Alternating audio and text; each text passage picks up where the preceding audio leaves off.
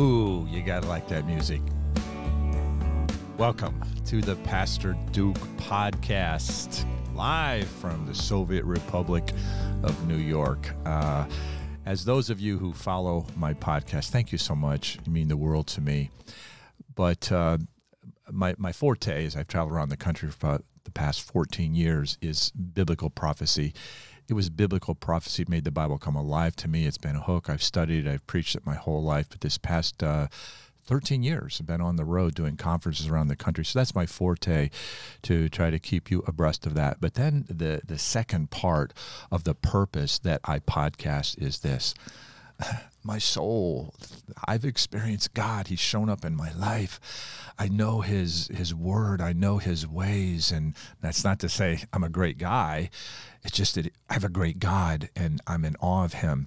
And so when I set out to do podcasting, I had two things in my heart. Number one, to keep the prophetic end up. And I study, listen to news and podcasts and messages many hours each week, along with my wife who studies with me, to compile all of that.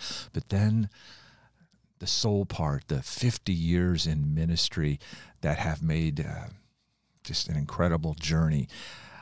I guess if in the old rock and roll band days, you'd say Duke's greatest hits, the Duke Meister's greatest hits. And that's what I want to share with you today. One of those that has made all the difference in the world for me. And it's a principle you see from the beginning to the end of Scripture. I'll show you this.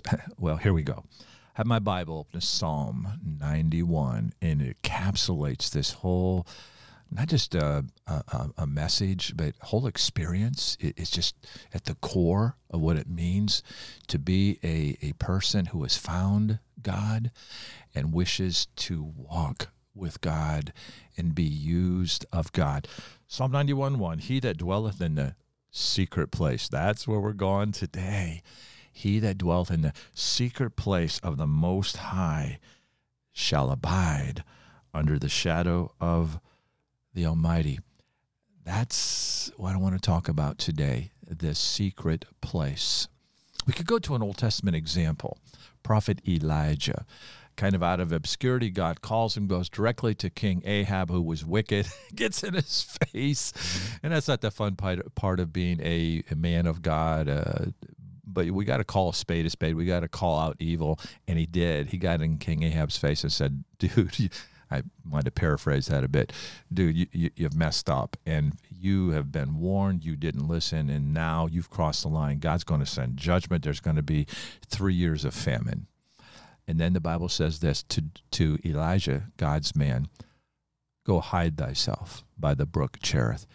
God is sending him directly to the secret place. Do not pass go. Do not collect $200. Go to the secret place. And when you've not been there yet, you really have no clue what's waiting for you. We're going to talk about that in a minute. So in obedience to God, he goes by the brook Cherith, and miraculous things happen to him in private. There's nobody there. It's wilderness. It's not a fun place to be. It's a lonely place at the human level. But God had him right where he wanted him, in a secret place. No one else is around, where he can learn to commune with God. And God supernaturally provided for him, sending in the ravens, which were dirty birds in reference to the Levitical dietary law. And the ravens brought him in his food. Oh my goodness. The Bible doesn't tell us how long he was there, but it was for a while. And it was next to the brook Cherith. And the Bible says the brook dried up. God was going to move him from a private place now to a semi-public place. Hide thyself first.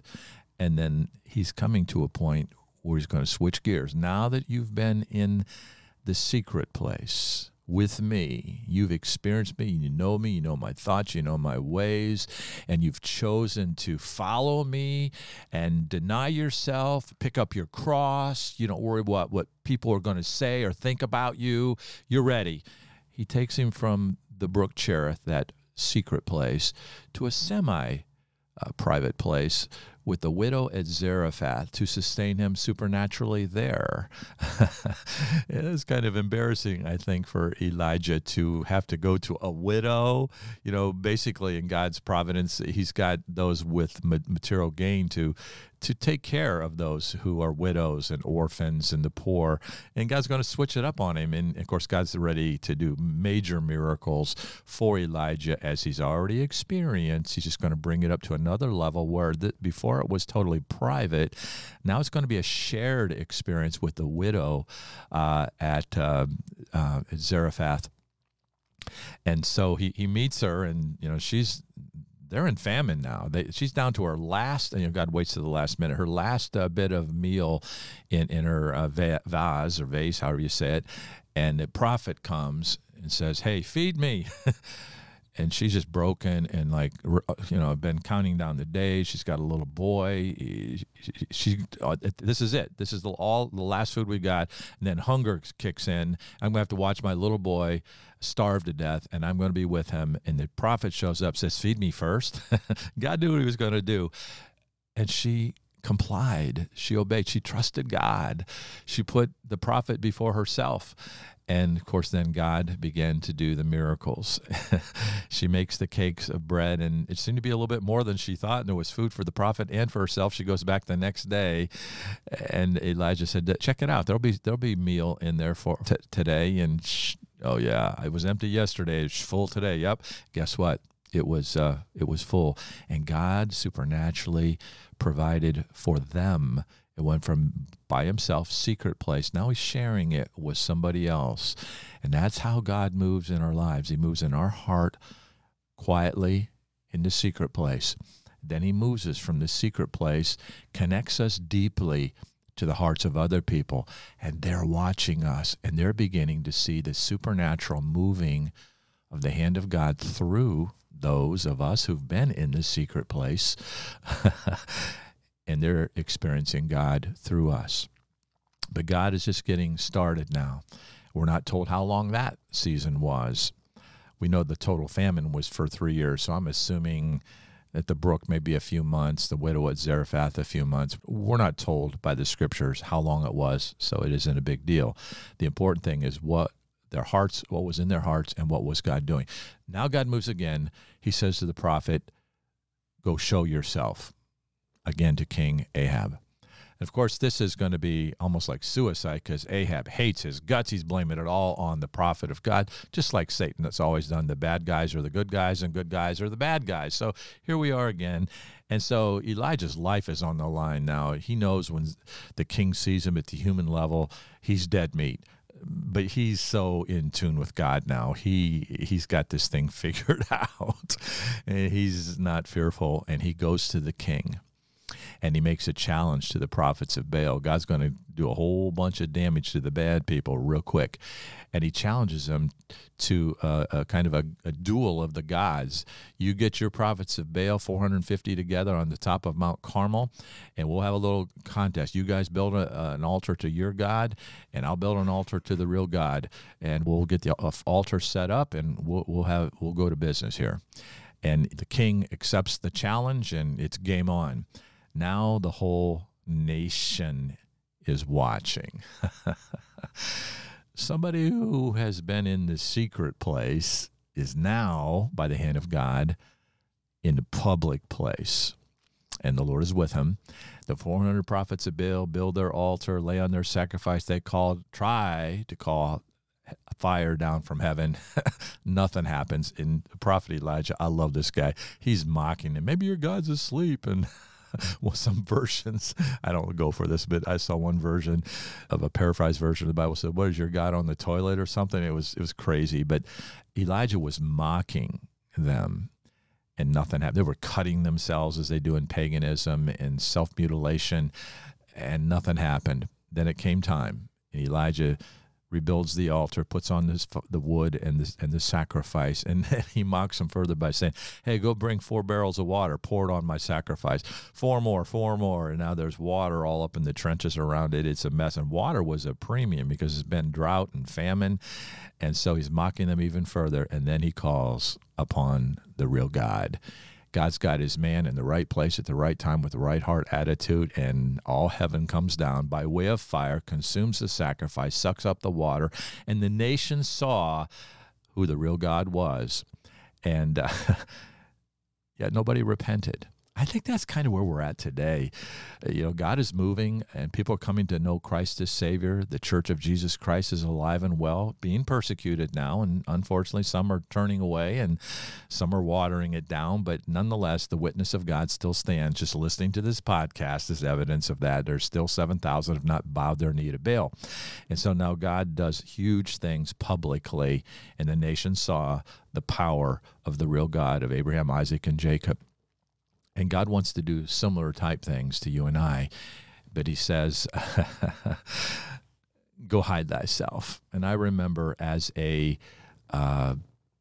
new believer back in 1972, I was a party animal. Friday night, Saturday night, party till you puke. And that was since 7th grade, getting drunk, getting high, partying, revelry every weekend, all Friday night, Saturday, most of the day, Sunday, even Sunday night. And now I'm saved. Christ is in me. He's transforming my life. The things I used to do, don't do them anymore. Place I used to go, don't go there anymore. And so Friday night, sitting at my house, alone, at my desk, in my bedroom, I was learning about the secret place of the Most High. And oh my goodness, there was a lot to learn. So here I am learning about the secret place of the Most High. 18 years old, chosen not to go to the parties. I'm going to go to my secret place. And to be honest with you, I was a little forlorn, a little reluctant. I just knew that I'm done with the world. I'm done with the party life. When I was out there laughing on the outside, I was crying on the inside. And now I have peace. I'm not popular anymore. I got nowhere to go. But I'm telling you, I went to the secret place, had my Bible open, and things began to happen in the secret place of the Most High. He that dwelleth, that means you dwell there. You're just going in and out. You dwell in the secret place of the Most High. And I remember getting there and feeling sorry for myself, and there's nowhere to go. And then all of a sudden, I'm beginning to find myself in the presence of the Lord. I start out with some positions. Okay, God, I'm not going to the world, and I need your help here, and I think, I want. And it's probably not the best heart attitude, but I was there. I had tuned out the world. I had said no to the ways of the world, the parties of the world, and, wine, women, and song, and all that had been my whole life.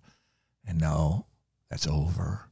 I'm a new creation in Christ Jesus. Old things have passed away, and all things have become new.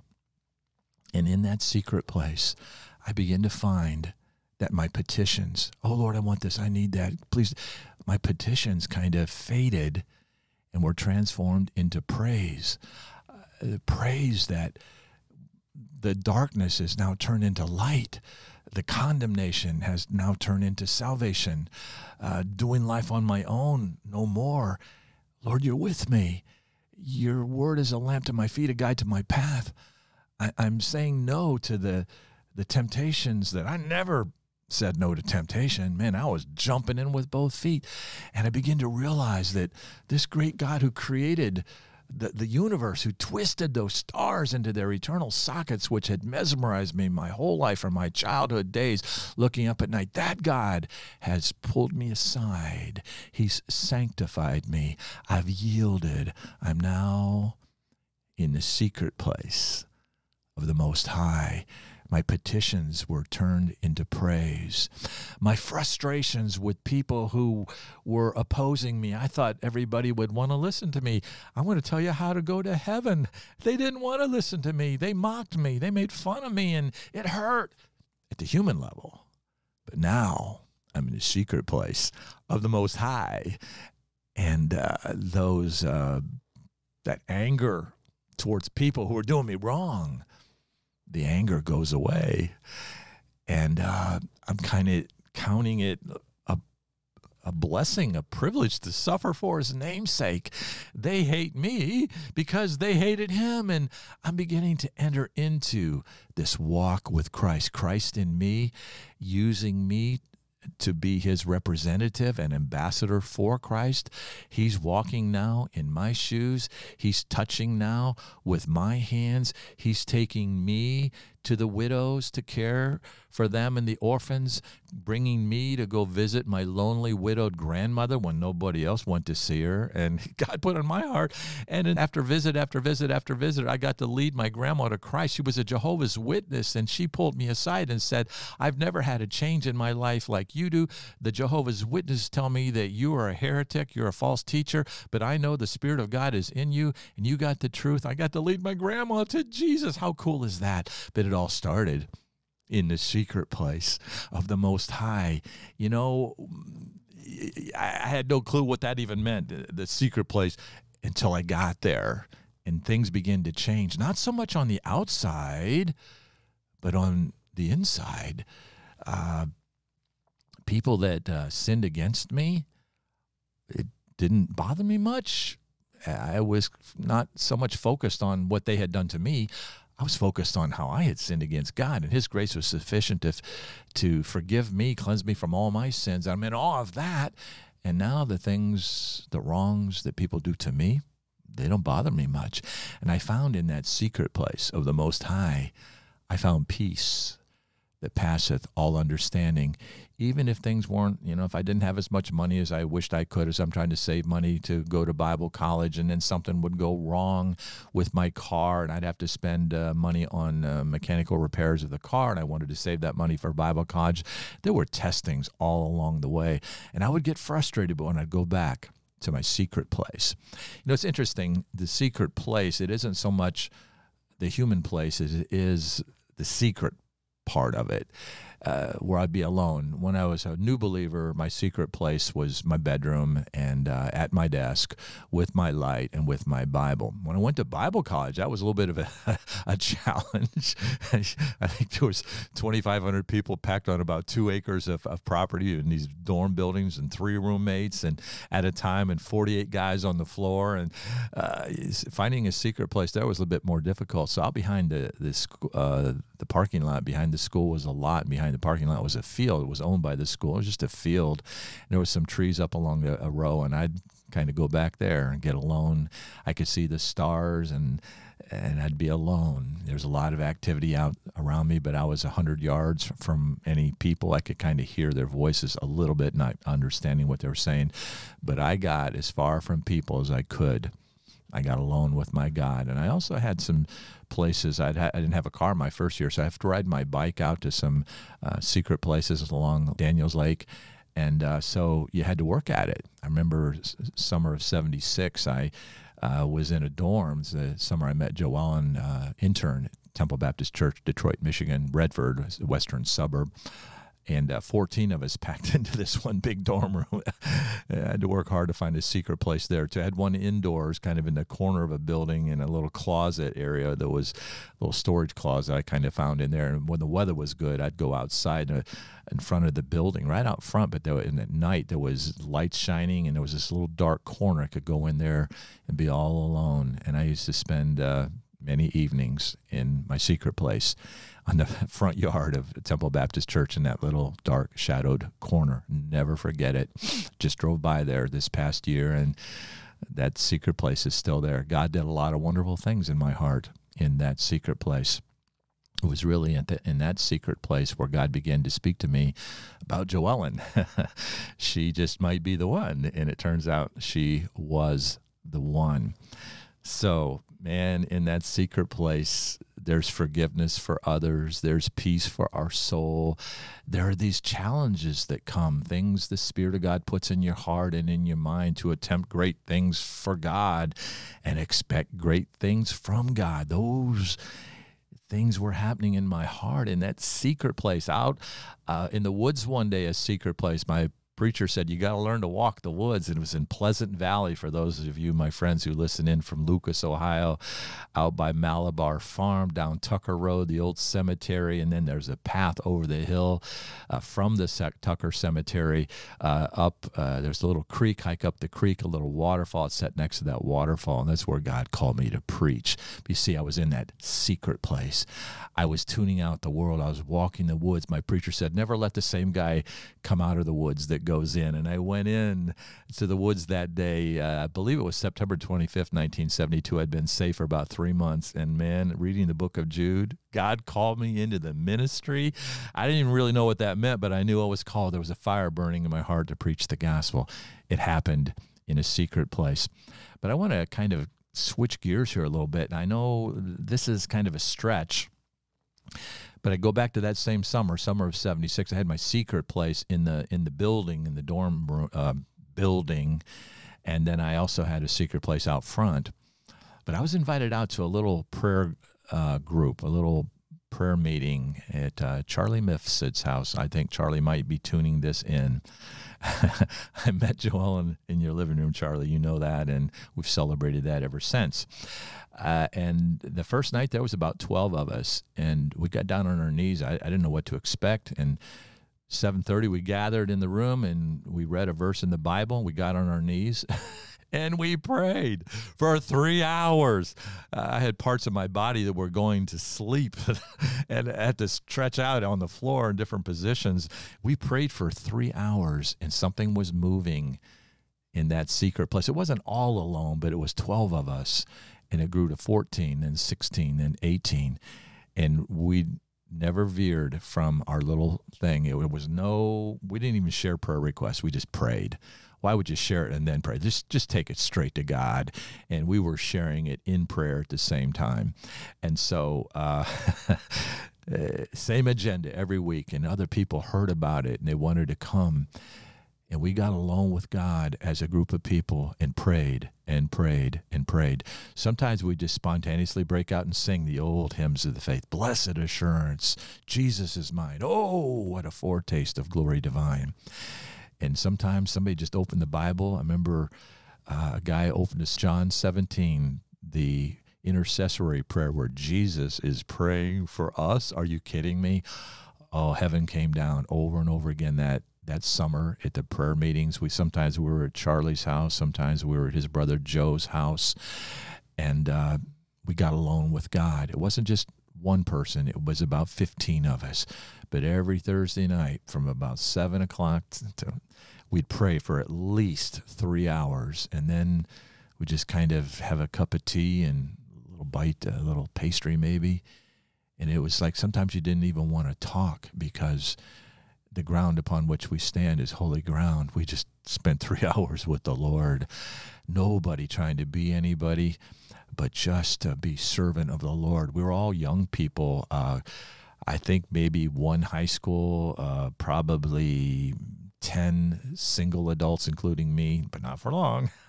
And I think there were 4 married couples, young married couples, all of us seeking the will of God for our lives. And it was kind of our group secret place, if there is such a thing, but it was a sacred place for sure. And I look back, and those of us who were there will never forget. It was a highlight of our life. We just call it the prayer meeting. It's always the prayer meeting. Didn't matter whose house it was at. It was a group of people sold out to God at his feet, begging him to show us his path for life. Out of that group, Joe and Jenny Mifsud, missionaries to Malta. Joe's dad was from Malta, and they found out they had citizenship for their children. And it's crazy. You couldn't even get in Malta, but Joe could. I mean, we found all these things out. Missionaries to Malta to this day, building a great church on the island of Malta where Paul was shipwrecked. How cool is that? Out of that prayer meeting, Dave Bulka went to New Jersey, established a church, First Baptist Church in Caldwell, New Jersey. That church has birthed 7 or 8 other churches. We came to upstate New York, birthed the church. It's birthed 7 other other baby churches. Charlie went to Connecticut, founder of Liberty Baptist Church, which is still a strong church this day. Dan Bunatello and Sandy went to Massachusetts and pastored in Framingham, Massachusetts for years. Don Tantanella went somewhere also in the Northeast and has been in ministry ever since. All out of that group, one guy became an evangelist, he and his family. And so out of that prayer group, that secret place, as it were, for the 15 of us, there's been like 18 churches planted, and those churches are planting other churches. We won't know till the other side exactly what God did through that group of people. But we as a group, could that be? We dwelt in the secret place of the Most High that summer, and under the shadow of the Almighty. I will say of the Lord, He is my refuge, my fortress, my God, in Him will I trust. And so the secret place was huge. So fast forward to New York for a closing story today. I had experienced the secret place. Now, when church planters would go out, there's two ways you do it. One, you kind of go out and tell all your friends about it and contact pastors and be kind of a missionary. Hey, I'm Duke Herget. I'm going to Albany, New York area to start a church. Wondering if you'd like to have a missionary. I'll represent you. They'll give you some money, and that helps sustain you when you get to the field. We call it raising our support. I just didn't have peace about that.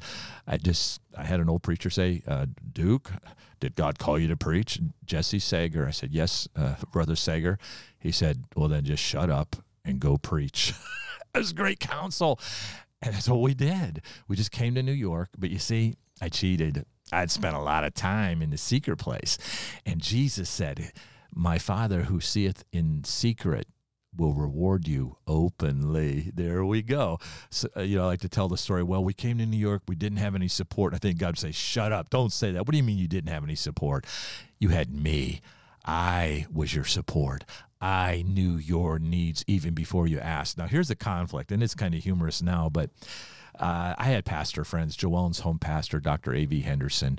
Well, when there's time to go out, let us know where you're going, and we'll send you money. And I knew my home church would send us money. I had a lot of my professors from school, hey, call us. We'll get you hooked up with some preachers, raise some support. I just never did. I just came. I had confidence in the secret place. My Heavenly Father sees in secret, and He'll reward me openly. We got up here. Let me tell you, we were tested. We're only a couple months in. We don't have any money. We got bills coming in. I'm working. I'm making about half as much money as I need to work. We got like 25 people in our church. I am so far in over my head. And I remember what my preacher said, two of them, my pastor and Joelle's home pastor, they put their arm around me. Now, when you go out, if you ever have a need, don't hesitate to call. And they meant it. They loved us. But I just didn't want to call man. I wanted to call on God, my Heavenly Father, who holds in His hand the heart of all kings and money. God is my provider. And so I was an old school young man. And Joelle and I went to that secret place of the Most High, and the stories that unfolded, especially that first year, because we didn't have support. But even though we didn't try to raise support, my home church sent me $100 a month. Our church in Missouri sent us, I think, $50 a month. A group of churches in New York called the New York State Baptist Bible Fellowship sent me $50 a month for a year. So we had a little bit of support that came in. But then I just got jobs working nights at UPS, mornings and afternoons driving school bus. It was a rough couple years, but I worked hard. God provided for us. Miraculous things happened. I recorded those on many of my other podcasts. But here's what I want to kind of wrap it up with today.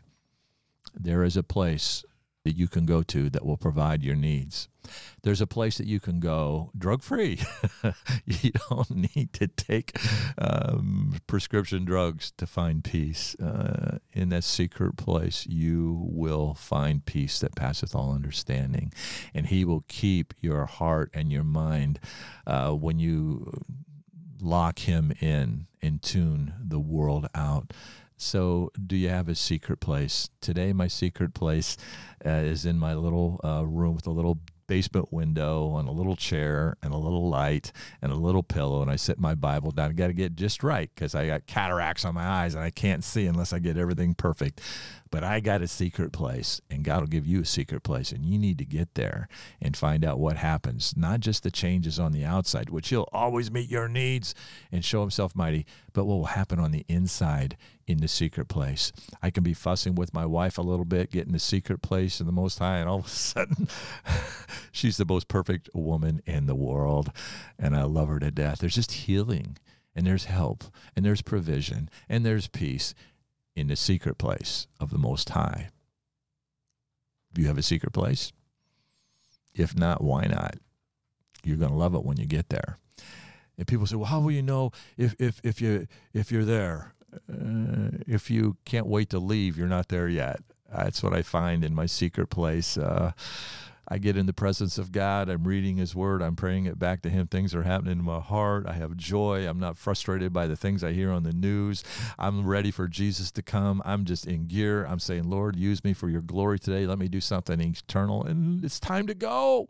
I got appointments, but I don't want to go. And so when you are in that sweet, sacred, secret place, you won't want to leave. But then God will send you forth, just like He sent Elijah from hide thyself to show thyself. Elijah had his secret place. John the Baptist had his secret place, the Judean wilderness. Jesus had his secret place. Remember how He sent the disciples out on the boat that night to get across the sea? Jesus says, I'm going to my secret place. I need to hang out with my dad. I need to be with the Father. He knew about it. John the Baptist knew about it. Elijah knew about it. I know about it. I think you know about it too. Get there. You're going to need it. Hey, thanks a lot for tuning me in again. So thankful my podcast numbers continue to grow. Had some exposure at the national level, and I'm very thankful. And if you could help me by sharing these podcasts with other people, subscribe, and I'm just praying that it'll continue to grow and bring glory to God. So thanks for joining me today. Go to the secret place. You'll see what I'm talking about. Bye-bye for now.